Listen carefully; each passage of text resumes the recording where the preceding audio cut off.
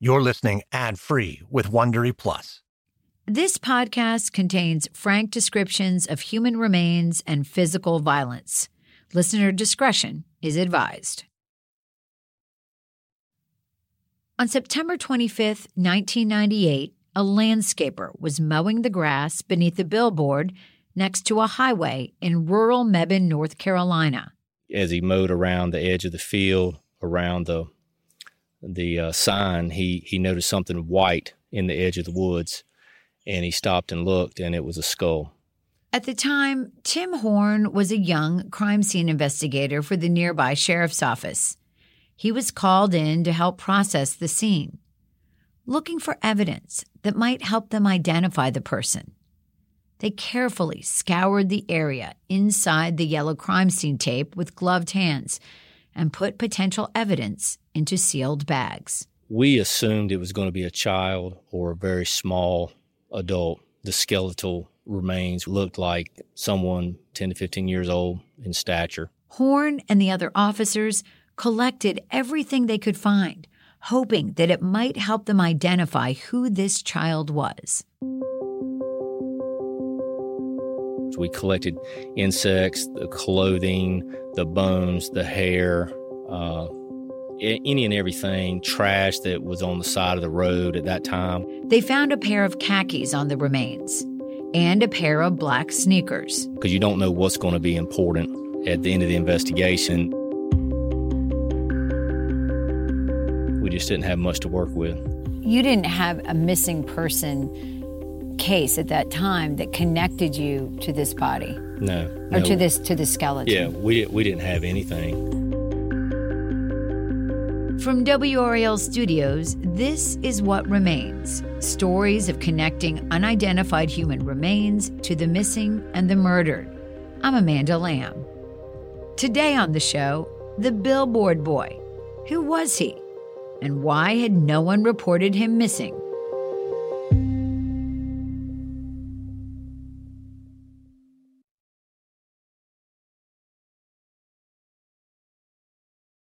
My name is Tim Horne. I used to work for the Orange County Sheriff's Office. I retired about a year and a half ago. In the early 2000s, Horne rose up through the ranks of the Orange County Sheriff's Office and became a detective in the Criminal Investigation Division. Did it always kind of sit there in the back of your mind like, I need to solve this case? Absolutely. As a matter of fact, I kept the box of evidence underneath my desk, so it was in my way, so I couldn't forget it. Not that I would, but just that constant reminder, every time I turned around, I would bang my leg on the box, and it's just a way of reminding myself to do all that you can to solve it. Eventually, he was the one who took over as the lead investigator on the Billboard Boy case. At the time, DNA testing was still in its infancy, but they were able to confirm the remains were that of an adolescent male. They got tips here and there, people who watched the news coverage of the story. They also got a few hits on some national missing person and DNA databases that were all still relatively new.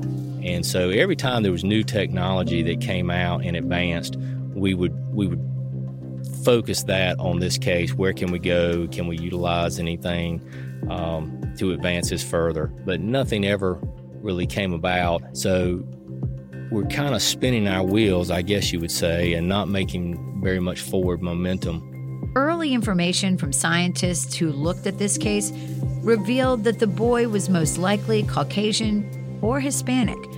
But that's all they had to go on, and it wasn't much.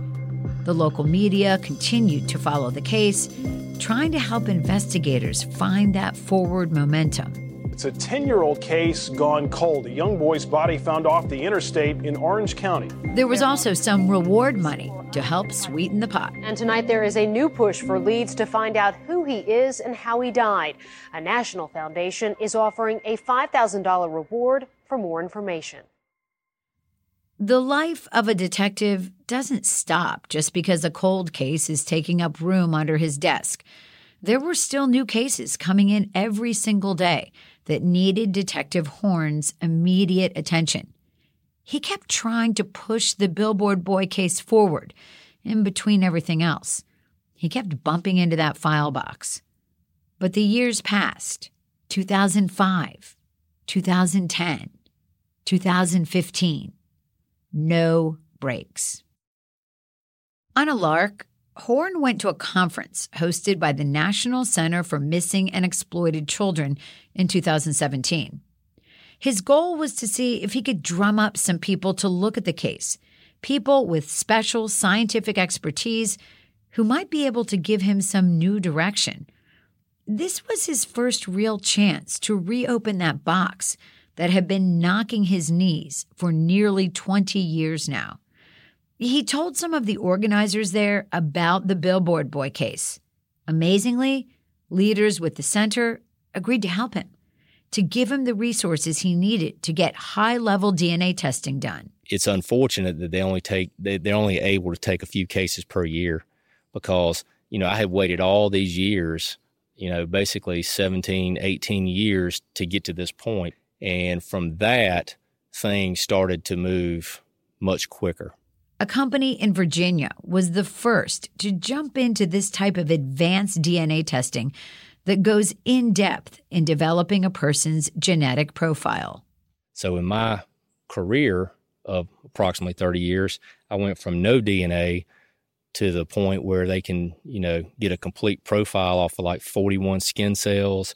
And from that profile, they can tell with a high probability hair color, eye color, freckles, recessive, chin, prominent brow, all these different facial features. So Horne gets some of the initial tests back from the lab, and the first thing he learns is a huge break in the case.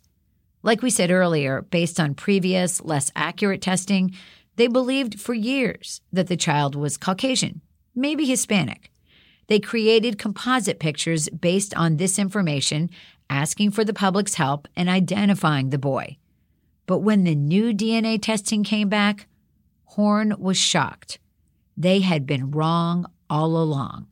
Very wrong. And so after all these years of pumping out flyers of Caucasian and Hispanic-looking children, we find out, boom, this child is Asian descent as well. And that's a pretty big development because at that time in this area, there probably weren't a lot of Asian American children, and certainly not missing Asian American children.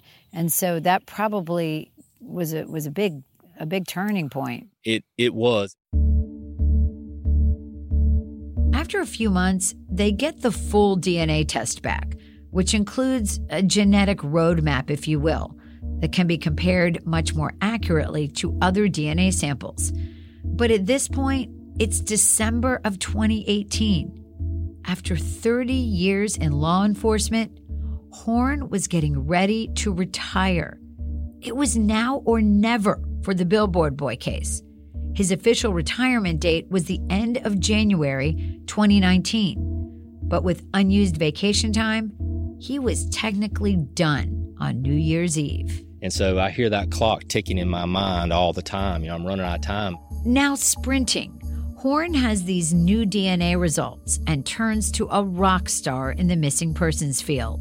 He contacted me it was towards the end of November. He was really pretty cute and he had this great accent. And he said that he was going to be retiring at the end of the year. Is there any way I could solve the case by the end of the year? Barbara Rae-Venter is a forensic genealogist who helped solve the Golden State Killer case in 2018.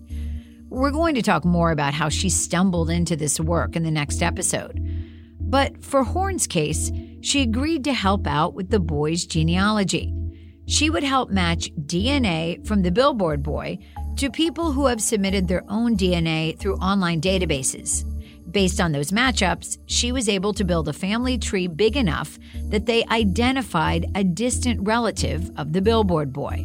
Then we get the results back, and we've got this huge match. Do you remember how long you worked on this case before you got a solution? 48 hours. And she had a name, and we researched the name and found a man named Tim Shively, and he lived in Hawaii. Like lots of people have done, Tim Shively took an at-home DNA test and sent it off for analysis to see if he could learn more about his ancestry, where his family is from, that kind of thing.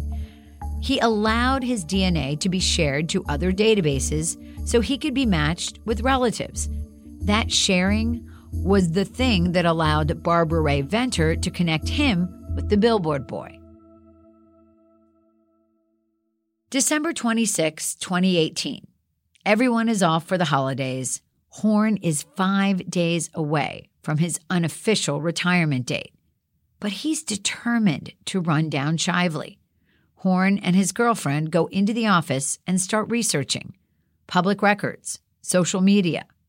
So as we start running Tim Shively's information, we start seeing matches of possible cousins and phone numbers that are linked together, and so we start building a web, and everything from Tim Shively spiraled back to Ohio.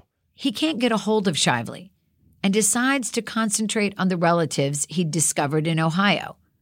Horne casts a wide net, contacting every single person from Shively's family tree that he could find a phone number for. And so we just kept pressing, and I started making phone calls, and knowing, crossed my fingers we weren't going to contact the suspect by accident, but I called 20 people when I was at the office. I left 20 different messages. Not a single person answered. But on his way home from the sheriff's office that day, Horne gets a call back from a woman named Karen Shively. She tells him she married into the family and doesn't know of anyone missing from the Shively clan, but she agrees to ask around and get back to him if she finds anything out. Horne realizes his messages to these people probably sound a little crazy. With the exception of Karen, it's possible no one really believes he's a detective. So I'm kind of even more deflated. I only get one call back, and it sounds kind of crazy. When I was leaving these voice messages, I say, look, you Google Orange County Sheriff's Office, you get the number, you call and confirm my identity, and then you call me back because this is not a joke. He's exhausted, discouraged, and facing the probable reality that he's about to retire without solving the one case he's carried with him all these years. Literally carried that box from desk to desk as he moved up through the ranks of the sheriff's office. And I'm watching TV, and I'm almost, to the point of falling asleep, The phone rings, and I see it's got an Ohio area code, and I answer, and it was Karen Shively again. And I recognized her voice, though she didn't identify herself. And when I answered, she said his name was Bobby Witt. My mother had got a phone call from, I want to say it was my Aunt Karen, telling her that she had received a call from a detective in North Carolina, and he was asking questions about, a little boy that might have gone missing in our family. Natalie Mosteller is from a large, loving family in Sardinia, Ohio, a small town just east of Cincinnati. Bob Witt was my first cousin. His father was my mother's brother. What was the age difference between you? There was 10 years between us. He was born when I was 10 years old in 1988.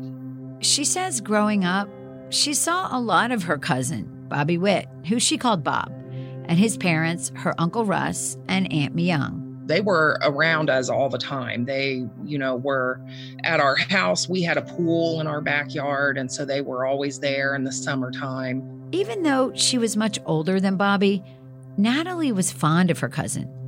She thought of him more like a little brother. He was a good kid. He was never a bratty little kid. He always was really sweet. He was a really happy kid. He was spoiled, but he didn't act spoiled, He was always willing to share his toys and his video games, and he just liked playing and having fun. In 1996, when Bobby was 8, he and his family moved to Concord, North Carolina for his dad's job. Russ worked for a company that provided technology for banks. Natalie and her family kept in touch with them, but they didn't see them much. In 1998, her Uncle Russ called Natalie's mother with some bad news about Aunt Myung. He told us that she had moved to Hawaii to be with her sister, And 2 months later, he told us that Bob had gone to live with Myung. And then a few weeks after that, he said that she was taking him to Korea to raise him with her family. And at that time, I mean, nobody in the family had any reason to question that, right? No, not at all. To Natalie, something just didn't feel right to her about the situation. The family even hired a private investigator to look into whether or not there was any evidence, any records, to prove that Myung and Bobby had left the country, like Russ Witt had told them. There were never any records found, never any records of name changes or anything like that. They just thought that she, just disappeared with him in Korea. And in the 90s, how do you find someone in Korea, But he would never talk about them when he was asked. He always avoided questions about them. And in my gut, I felt like something had happened to them. When the internet became a place where everyone was, Natalie turned there, searching both of their names, hoping to find some evidence that they were still alive. As soon as I got a Facebook profile, the first person that I searched for was my cousin Bob, and I would search for him regularly. Some of those suspicions deepened in 1999 when Natalie's Uncle Russ ended up in federal prison in Kentucky on armed robbery charges. Within a couple years of my uncle going to prison, I started to think that something could have happened to them. But Natalie says Uncle Russ had always seemed like he had it all together. He was a veteran who had been honorably discharged from the military, and he had a good job.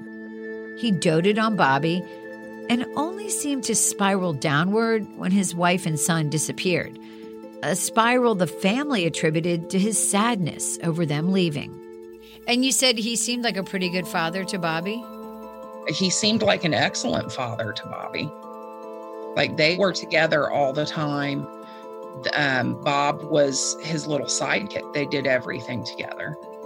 Despite their questions, the family continued to support Russ Witt, visiting him in prison, calling him, and writing him letters. But one day, something snapped in Natalie as she was writing to her uncle, the uncle she had once adored. And I got as far as 2 sentences on a page and never picked the notebook back up again. There was just something in me that told me, that this situation wasn't good, and I wanted nothing to do with him, because in my heart, I knew that he had done something to them. And then that call to Natalie's Aunt Karen from this detective in North Carolina. They knew right away that Detective Horne was talking about Bobby. The phone rings and I see it's got an Ohio area code, and I answer. And when I answered, she said his name was Bobby Witt. And I had my tablet, and of course I wrote Bobby Witt on my tablet, and I just circled it so many times that it actually cut down in the paper to the pages below. And she gave me information and pointed me in the right direction. In the direction of Bobby's dad, Russ Witt, sitting in federal prison in Kentucky. And I was in Ashland, Kentucky at a federal penitentiary just 48 hours later interviewing our prime suspect. What Witt told him after the break.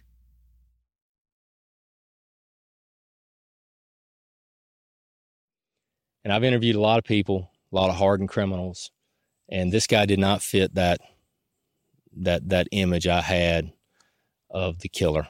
He was short, very soft-spoken, did not want to look you in the eyes, mild and meek. Tim Horne talks to Russ Witt for hours at the federal prison in northeastern Kentucky. Based on Bobby's identification and what he's learned from the family, Horne feels pretty certain that Witt had something to do with his son's death. Now, the first interview with Russ, he wouldn't give up any information. And we hit him with the hey, we think we've identified your son. He wouldn't budge a bit. And so as we stand up to leave, and it's been several hours that we've been interviewing him, he asked for my email. And he said, hey, before I talk with someone, I've got to get to know them a little better and feel comfortable. Horne leaves empty-handed and feeling a little defeated. Until they have physical evidence or a confession, it's going to be really hard to take a case like this to court. There's no proof at all suggesting Whit was involved in Bobby's death, just circumstance and gut feeling. In his heart, Horne knew Bobby's mother was also likely murdered by Whit, but he has to prove it.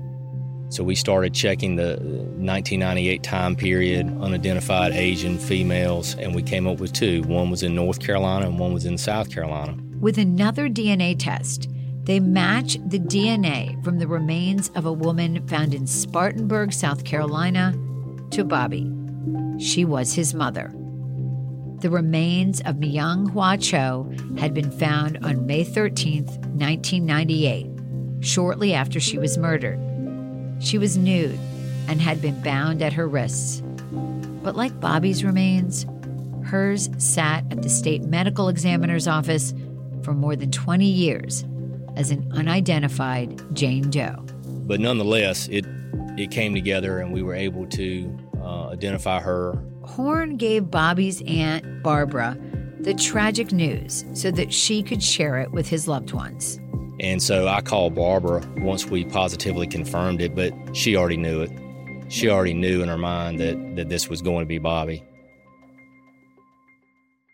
To go from, oh, they left, they went to Korea, it's sad, we won't get to see them again, to, oh my gosh, he's been murdered and maybe his mother has too.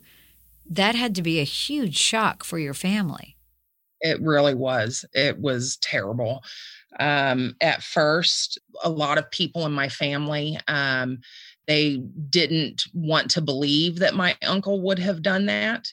But as Horne presented Natalie and her family with more evidence, they eventually came to terms with the fact that Russ Whit had likely murdered his wife and son and then lied about their disappearance to the entire family. It was a tough pill for them to swallow. Knowing the relationship that he always had with Bob, they couldn't wrap their heads around it. And then when we were told that they had found Myung's remains as well, then there was no doubt that it was him. Armed with this new information, Horne visited Whit in prison on January 7th, 2019. I felt like I still had the fish on the line, just a little bit. The clock was ticking even more loudly. Horne was now working for free, working during his unfinished vacation time. At the end of the month, he'd lose his badge and any official capacity to pursue the case. Horne and Whit had been exchanging emails, chatting about life, the weather, sports, anything but the murder. When they met this second time, Whit opened up a little more, admitting he'd been married, that he had a son, that his wife had left with the son. Horne asked Whit if they could take a DNA sample from him. Whit refused. Horne then laid it all out for him. But we have proven the mother and son relationship through DNA. We know that was your wife, and therefore it's going to be your son. And we've proven that on the male lineage, it's going to be Tim Shively's first cousin. And in talking with your family, it was a very large family, you were the only one that had a biracial child that fit that description. And he said, come on back and I'll tell you what you want to know. On January 31st, 2019, literally hours before Horne retires for real, he makes the 6-hour drive again back to the federal penitentiary in Kentucky to see Whit for a third time. This time, Whit lets the floodgates open, unloading the burden of the terrible crimes he committed and had been carrying around with him all these years. Even for a veteran like Horne, it's a lot to take in. And some of it's pretty hard to hear. It's pretty hard to hear. You know, that I was a seasoned investigator. I had seen so many homicides, suicides, accidental deaths. You know, I've been around that for 20 plus years. But when he finally told me how he killed Bobby, I let out an audible gasp. It just caught me off guard for some reason.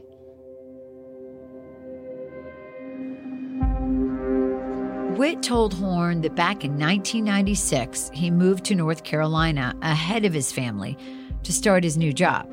He gets lonely one night. He goes to a local massage parlor. There, he meets a massage therapist named Sonny. Witt tells Horne it was love at first sight. But now he's got a problem. Young and Bobby are moving from Ohio to North Carolina soon.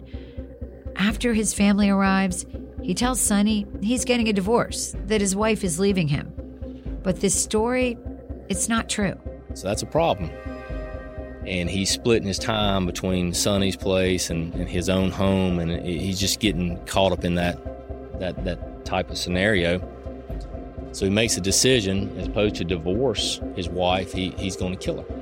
He tells Horne he asked his wife to engage in bondage play in the bedroom. He tied her up, they had sex, then he suffocated her with a pillow.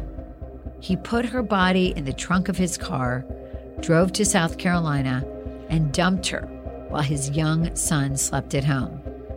Bobby was 10 at the time. Bobby's asking a lot of questions. Within 2 or 3 weeks, he's already moved Sonny into the home. All of his wife's pictures were gone. Her pictures were up. Bobby was very confused and started asking a lot of questions. And Sonny did not get along with Bobby.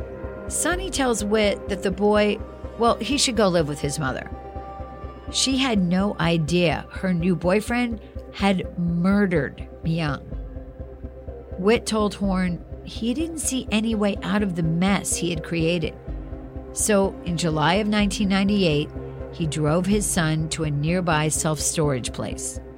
He drove to the little gravel drive between the storage units, and he told Bobby that he was going to play a game, and he wanted him to get in the back of the van and lay down and close his eyes. And Bobby's last words were, "Okay, Daddy."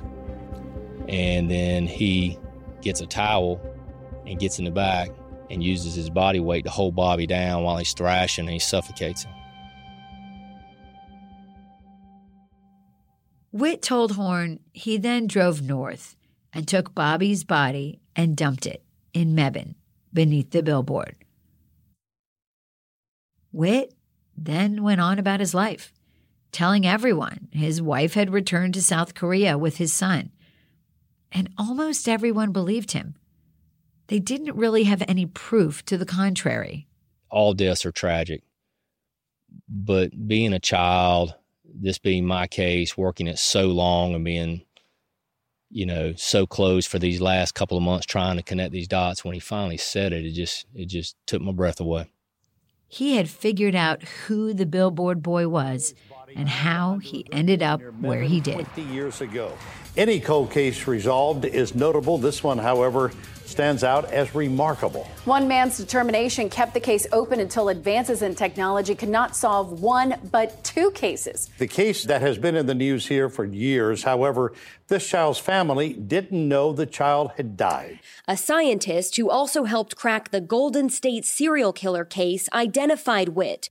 In January of 2020, 57-year-old John Russell Witt stood in an Orange County courtroom and pled guilty to 2 counts of murder and 2 counts of concealing a death.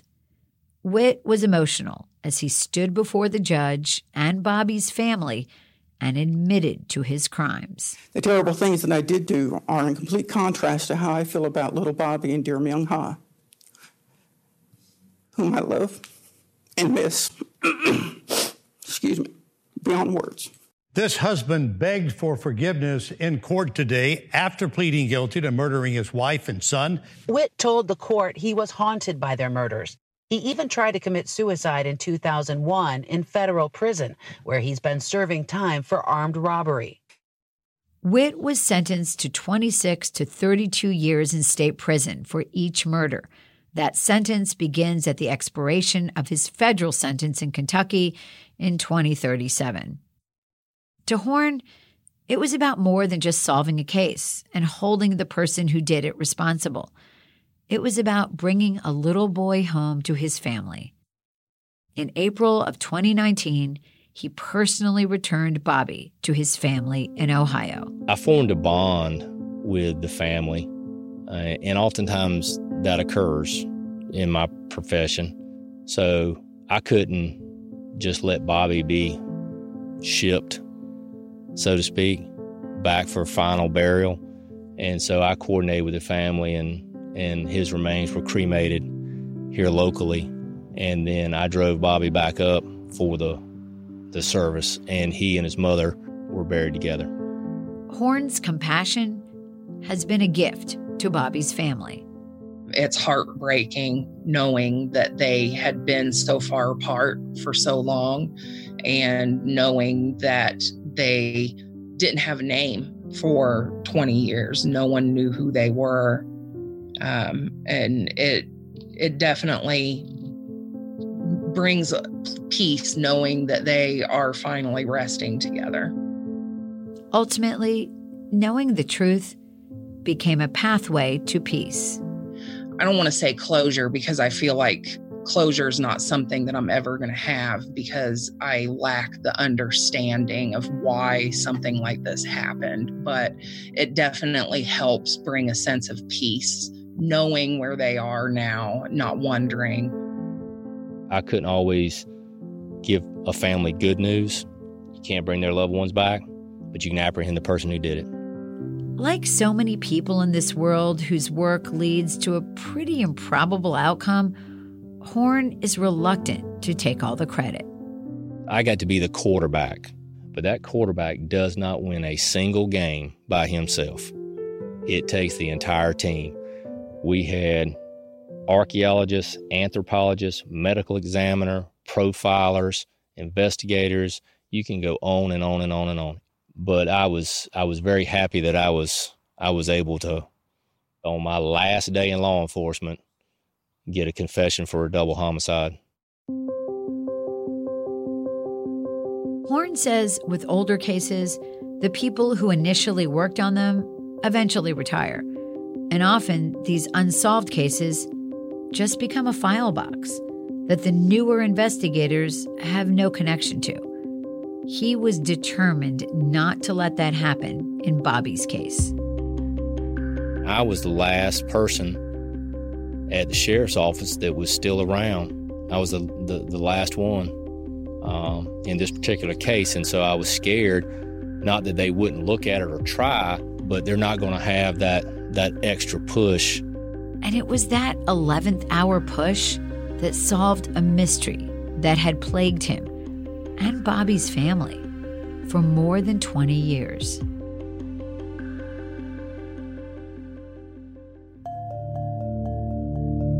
On the next episode of What Remains, a self-taught genealogist helps crack one of the biggest cases of our lifetime.